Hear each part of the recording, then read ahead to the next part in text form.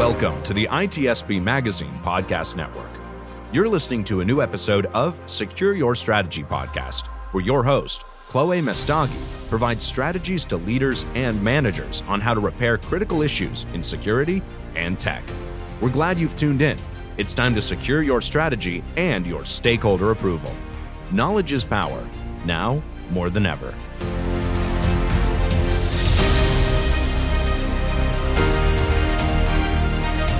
Hi everyone, my name is Chloé Messdaghi and welcome back to another episode of ITSP Magazine's the podcast series called Secure Your Strategy. And with me, I have Debbie. Debbie, tell the lovely people out there who you are. Yeah, well, thank you so much for Chloé, and thank you for inviting me on this podcast. I really like the stuff that you guys are doing. So my name is Debbie Reynolds. I'm the founder and Chief Data Privacy Officer of Debbie Reynolds Consulting. I work at the intersection of privacy and technology, and I tend to work with organizations that are either developing or implementing some type of emerging technology that has like a higher privacy risk. So that may be AI, that may be metaverse stuff, just all types of wacky things that people want to do with data. Well, I'm going to just start with the first question, which is, so you're a founder of an organization that goes and helps and improves security. And so the thing that goes through my mind is, how did you even get to that point where you want to start your own consulting business? What were those things that led up to it?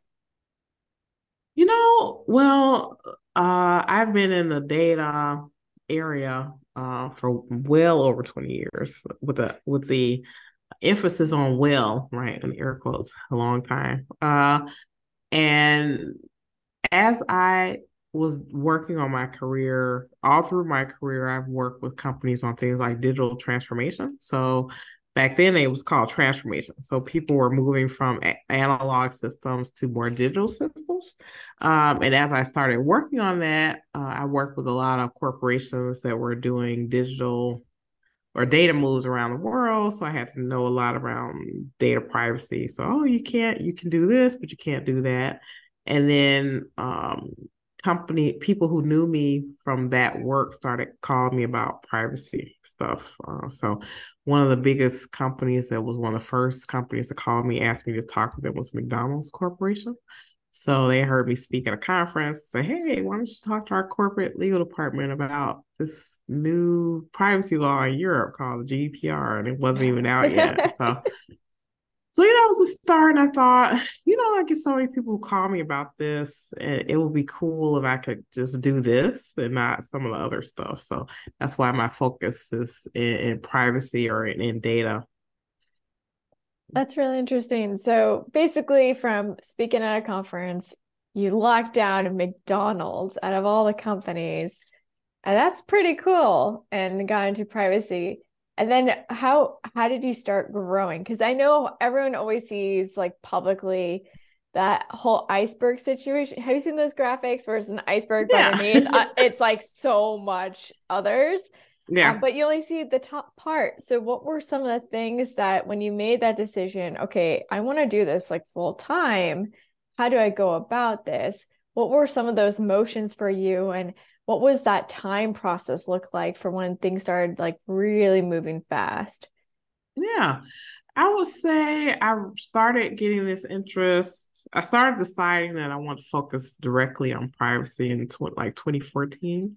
So between that time, probably about 4 years, I would say, I did like a lot of speaking. I did a lot of writing. There just wasn't a lot of information out there around privacy. So I did a lot of that. I did a lot of those things. And then I think the acceleration happened in May 2018 when the GDPR came out, because I've been talking about it for many years. Hey, this is coming. You need to think about it.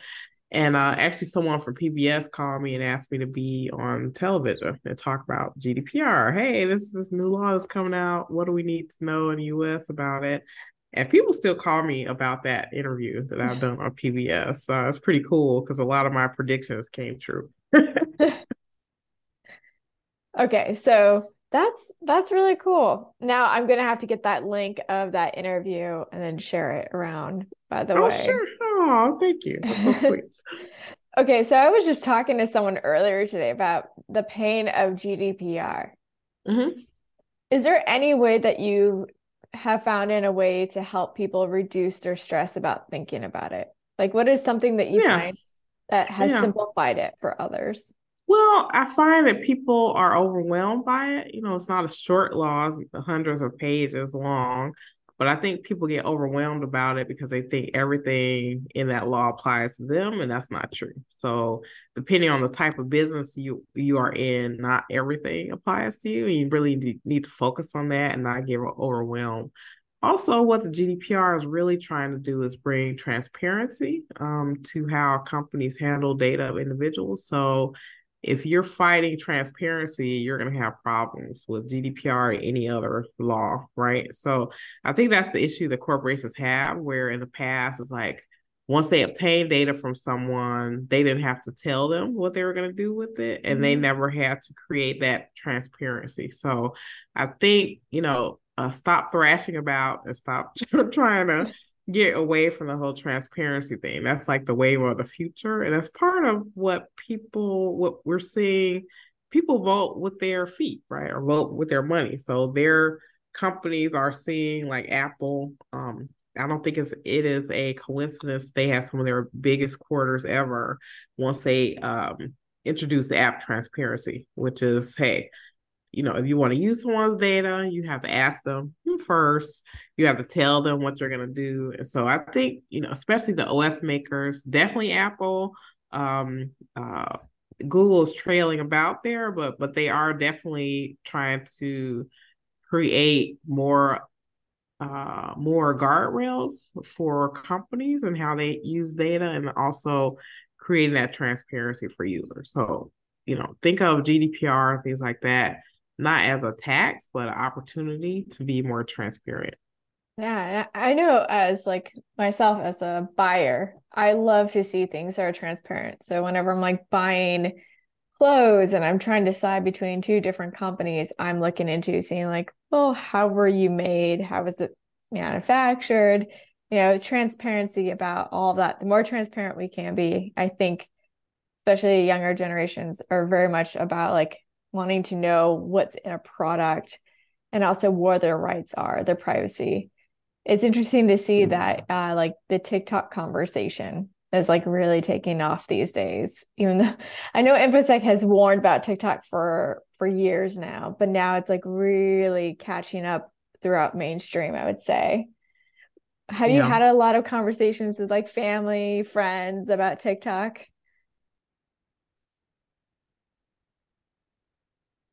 More conversations just around colleagues around TikTok. I don't know of any family members who are actually using TikTok, but it's a super popular app. I think, countries like India, they a long time ago they banned TikTok. I think even China's trying to ban certain things about TikTok, which is crazy, right? But I think people are really watching the conversation because TikTok or BitDance, they can change the way they operate anytime, right? So that's what regulators really want to do. So I frankly don't see them banning TikTok in the US, but I think that they want to force some changes in how they operate, and that's possible, right? Yeah, no, it definitely is. And what do you see like kind of the future for GDPR in the next year or two, especially with like the rise of AI and chat GPT? Yeah.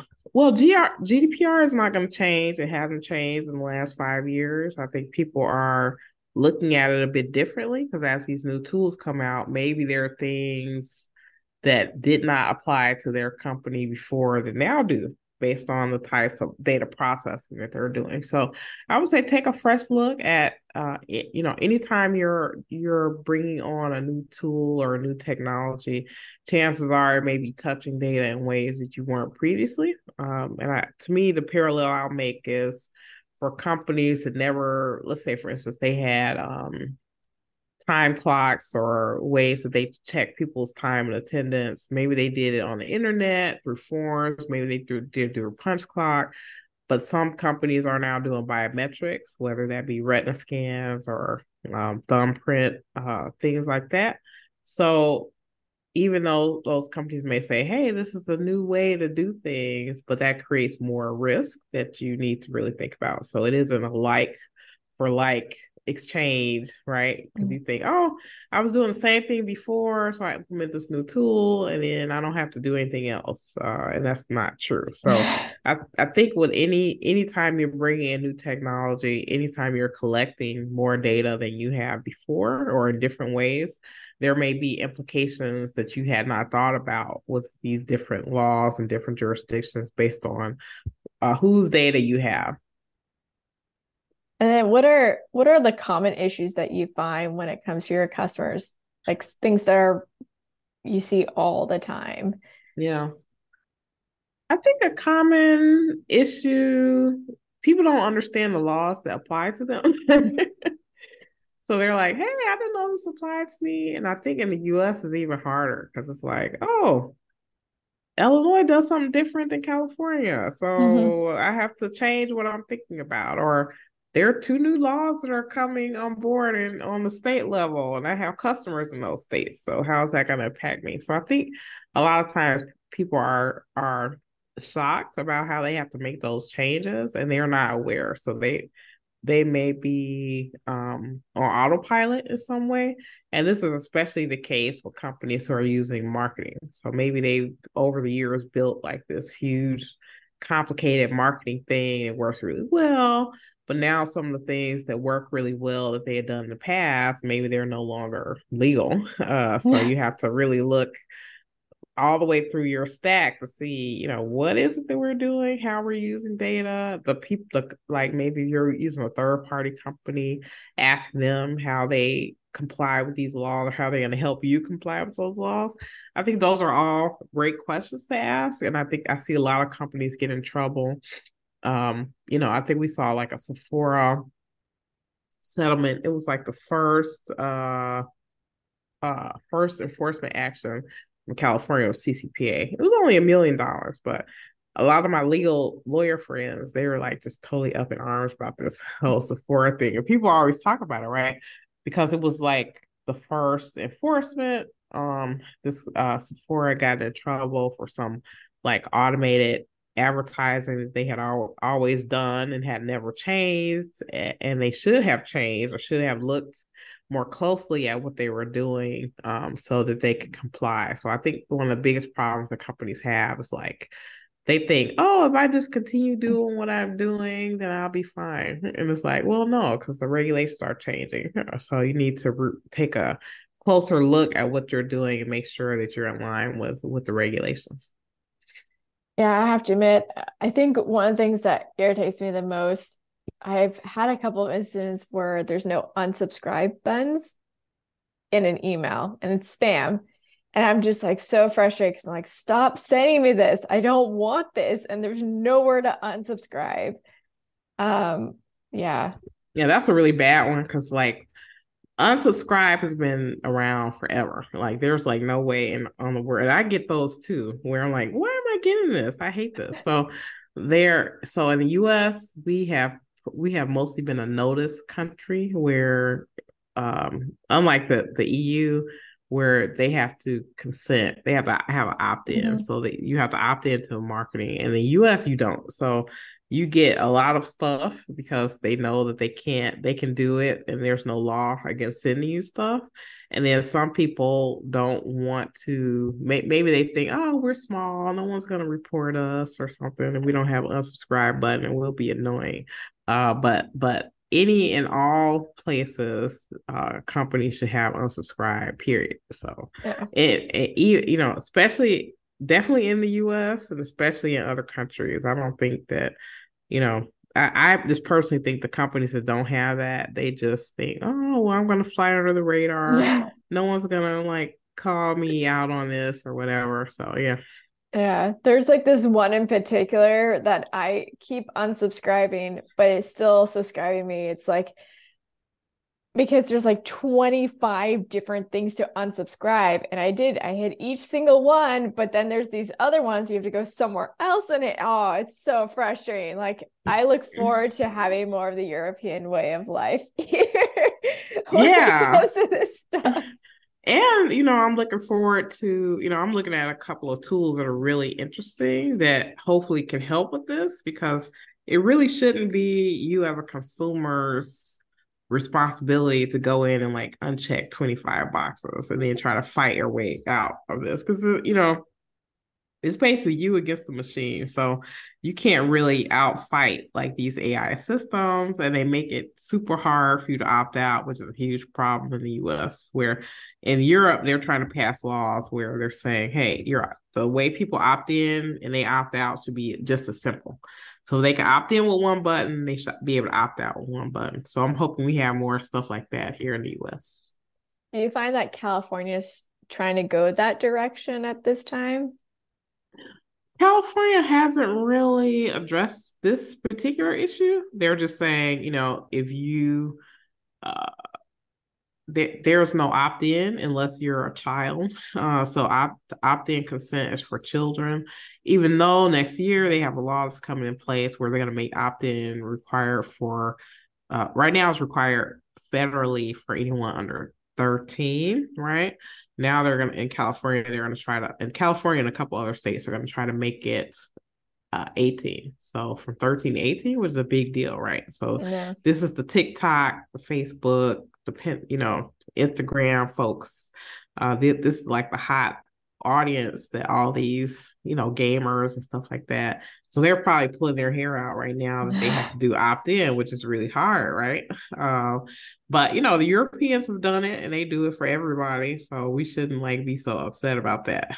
But I'm hoping to see, um, you know, I'm hoping to see more focus on opting in as opposed to opting out, because I think that definitely gives people more power. And that's what Apple has done with their app transparency, done it in an opt-in fashion. And so they were like the first to move in that direction. So I'm hoping to see other companies move in that direction. Not yet seeing states do that, except to focus on children. Okay. Do you think like the future is going to be basically everyone's going to have check marks, and like on social media where everyone has to verify with their photo ID at some point with all the bots and impersonations of other folks? I don't think so. I don't think so. Well, I don't think so, because I think you have to. I think what's going to happen is the consumers are going to have to weigh the pros and cons, right? Mhm. So if you download like an app that you're only going to use for 20 minutes, like you probably wouldn't want to give them your ID. You're like, who are you? Like, why would I trust you with this, right? But maybe maybe a service where maybe a company that you work with where you have multiple services with, maybe you'd be willing to do that type of identification. You know what I'm saying? So Yeah. let's say Amazon. So let's say you have Amazon Prime, you have video, you order stuff, maybe you go to Whole Foods or something like that, and they say they want to do, they're not going to force you to do this identification, right? But maybe they'll say, hey, to make your account more secure, or we'll give you like a $10 coupon, why don't you verify yourself? I can see those companies Yeah. do that. But, for the most part, companies pretty much know who you are. And I feel like if they're asking for your ID or something like that, it's more of a data grab, in my Yeah. view, as opposed to, they know. I mean, Yeah. they know that you went and had coffee this morning. You know what I'm saying? So Yeah. they know exactly who you are. So yeah. That's very true because like I travel internationally, and the thing I remembered was like a couple of years ago you would have to alert your credit card, so on your Oh. app or something. Now I do it and I'm like, it's like you don't need to do this anymore because we know it's you using the card. I'm like, okay, so it is knowing everything that you're doing and the coffee you had this morning and all that. I think like one of the interesting things is so in Oakland, Whole Foods there, they now have like fingerprinting. So if you want to do fingerprints, then you don't have to pull out your credit card or ID or anything. You just need to have fingerprints. So now you go up to the cash register and you just put your hand on it right Mm-hmm. before it. I haven't done it, and it's Mhm. really interesting because I don't think it's very successful in Oakland because people are already nervous as it is to give away information like that. So, but I know they started doing it in New York City and other metropolitan areas. Yeah. They tried to do it a couple places here in Chicago, and we were like, nah, no, we don't like that. And I've seen a couple of shops in some airports where they're like, oh, we're cashless, Oh and yeah. you come in and you give us your biometrics, and those are very empty stores, I think. 'Cause people are like, that's not worth it. All I want is like a cupcake, and I don't want to have to give this information, right? But then also, I guess one other practical thing that maybe companies aren't thinking about is that, you know, with COVID, people don't want to touch stuff, right? So you don't want to touch anything. No. So I think that'll be really a hard sell, especially in just a regular consumer sense. It would have to be something like going to Fort Knox or something where they're gonna scan your eyeballs or something like that. But anything that you have to touch, I don't think it's like gonna be very successful. Yeah. Yeah. I just wish that, people still continue to wash their hands after using the public restroom. That's right. Yeah. Because so I thought this was the most hilarious thing was the fact that at men's restrooms, like during COVID time, it took just as long for them to use it as women were in their restrooms because they were washing their hands. And then now they are like, there's no line really. Like I think they said like 30% of people actually wash their hands in the men's restroom. And I'm just Oh my like, oh my God. God. I just think if RSA conference is shaking all these like gents' Yeah. hands and just being like, oh my God, I Yeah, wish I didn't know exactly. this. That's so bad. That's so bad. I could have probably assumed that, but that's such a bad statistic. Come on, people. We didn't learn anything from the pandemic, clearly, Debbie. Like clearly. But yeah, you're right. I don't want to touch anything. Like Yeah. and yeah, and I wonder if they're gonna take away the whole thing at the Whole Foods in Oakland because I haven't seen anyone use it at all. Yeah.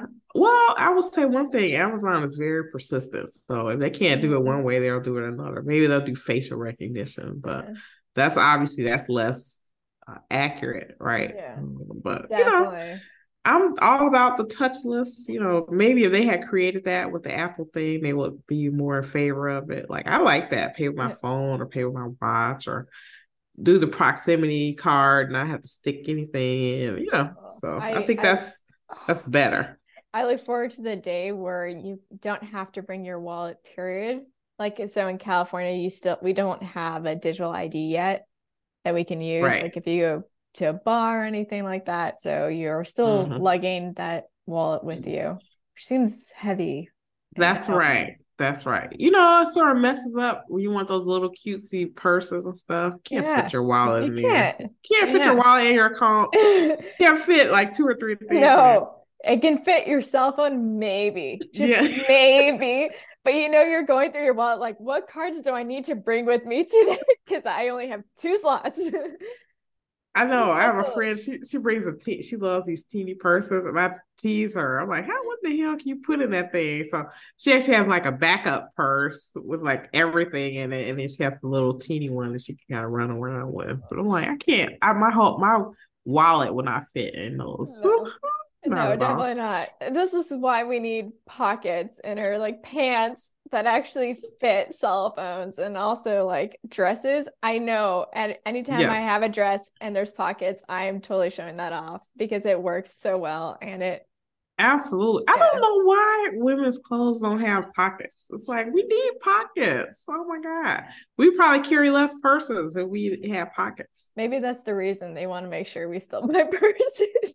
We Yeah. still need to spend our money on purses. Oh my God. It's a That's so conspiracy true. It theory is a here. conspiracy. Right. The guys, their pants have 5 or 6 different pockets. They Right. probably have 10 pockets on any given day, and I don't have one. So, No. And it's great because sometimes we get those jeans and like, oh, great. And then you wear it and you're like, oh no, these are the fake pocket jeans. right. Why? And then you check the back pockets and those are like super tiny and they also are like fake pockets. And you're just like, I don't understand. Who thought about this? I It was a terrible know. idea. Well, I know some people they wear the girls sometimes they'll have if they have a pocket, it's too small, right? So they have Yeah. a back pocket and they try to put their phone in it, but it's halfway hanging out. Like someone's Yeah. gonna like take it from you. Right, exactly. Like you put it in your back pocket because that's the only pocket it fits, but then like someone's gonna come from behind and then you're just gonna be like, okay, whose wrist am I twisting today? Like this is That's what's gonna right. end up happening. That's Oh, right. That's right. Yeah, someone needs to get on that problem quickly. yeah, Quickly. that's a big one. It Is is a huge one. Guys don't understand. This is like a yeah. big deal. Oh No, my they don't God. even have to wash their hands apparently No, without feeling shame like we would have to. so funny. I'm gonna think about that when I'm at the next conference. Oh my goodness. Uh, okay, so Debbie, back on privacy here, which is what state do you think is doing the best when it comes to protecting consumers at this time? Good question.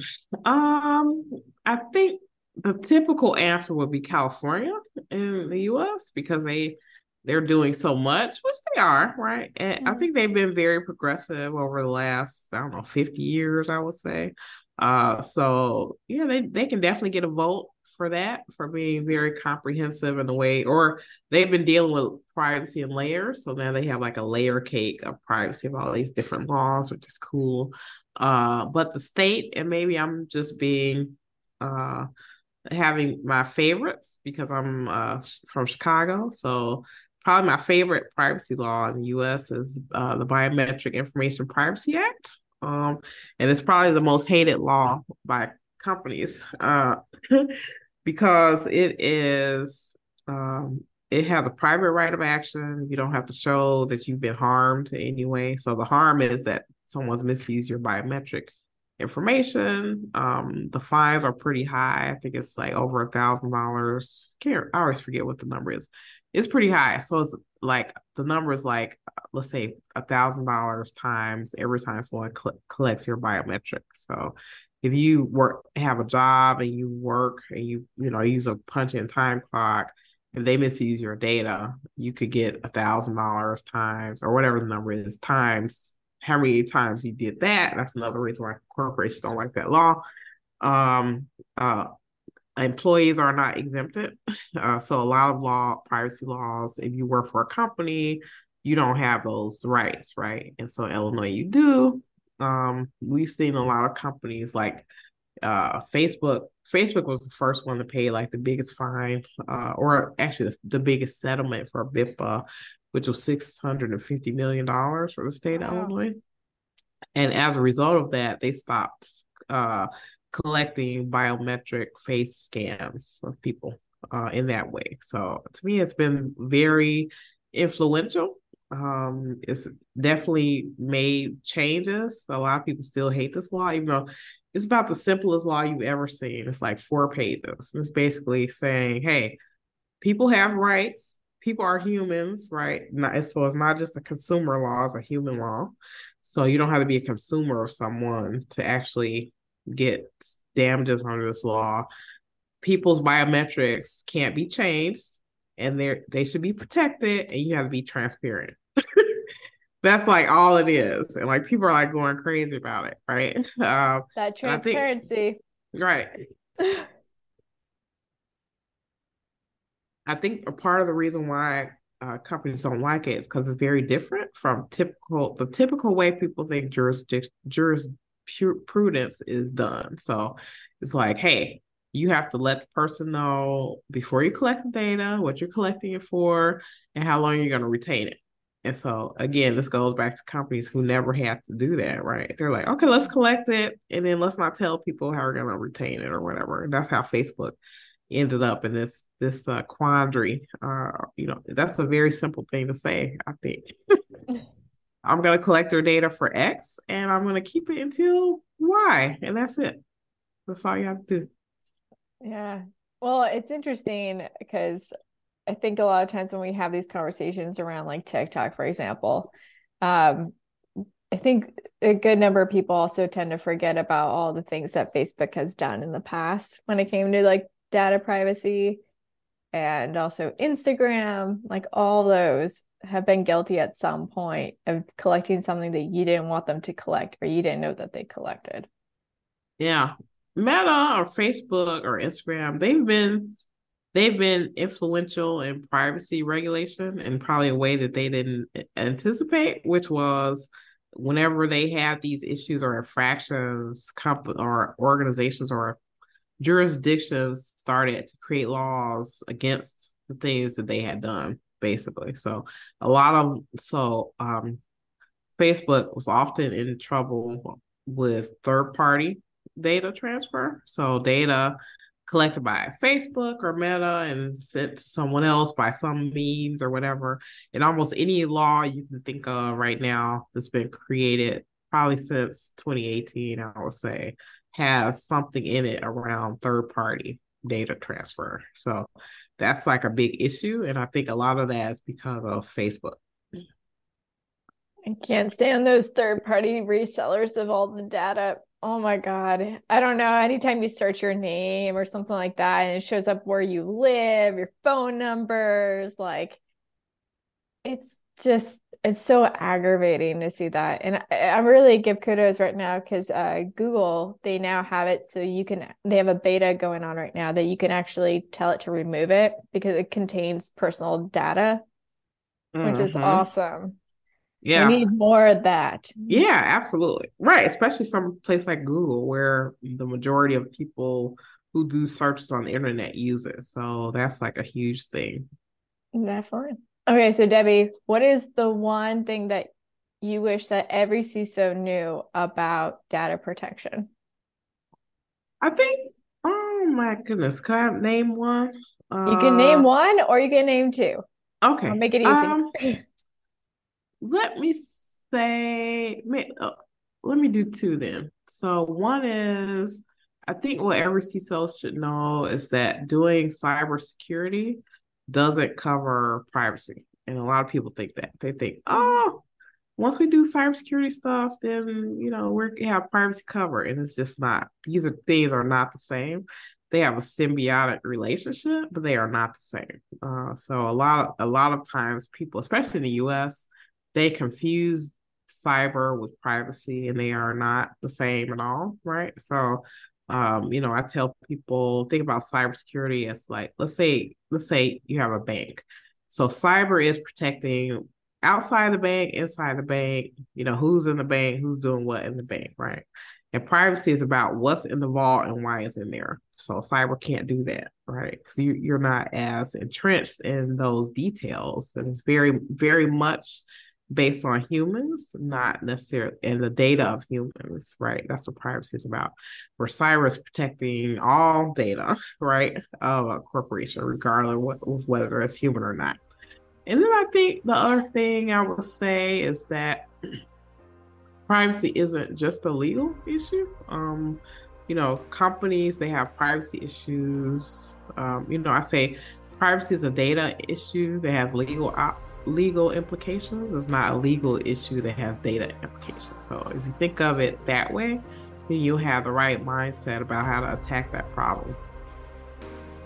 Well, thanks, Debbie, for being on here. This was a lot of fun. I have to get you back on here again, especially if there's any privacy changes that happens or whatever happens next with social media or anything like that. Or the return of the hand washing. We find out the statistic is a little bit better, hopefully, by then. That's right. Yeah. That's right. Happy to be here, and thank you for inviting me. All right. Thanks, everyone, and I'll catch you at the next episode. Until then, take care. Bye-bye. Thank you. Bye-bye. We hope you enjoyed this episode of Secure Your Strategy podcast with Chloé Messdaghi, part of the ITSP Magazine podcast network. If you learned something new and this conversation made you think, then share this channel and itspmagazine.com with your friends, family, and colleagues. If you represent a company and wish to associate your brand with our conversations, sponsor one or more of our podcast channels. We hope you will come back for more stories and follow us on our journey.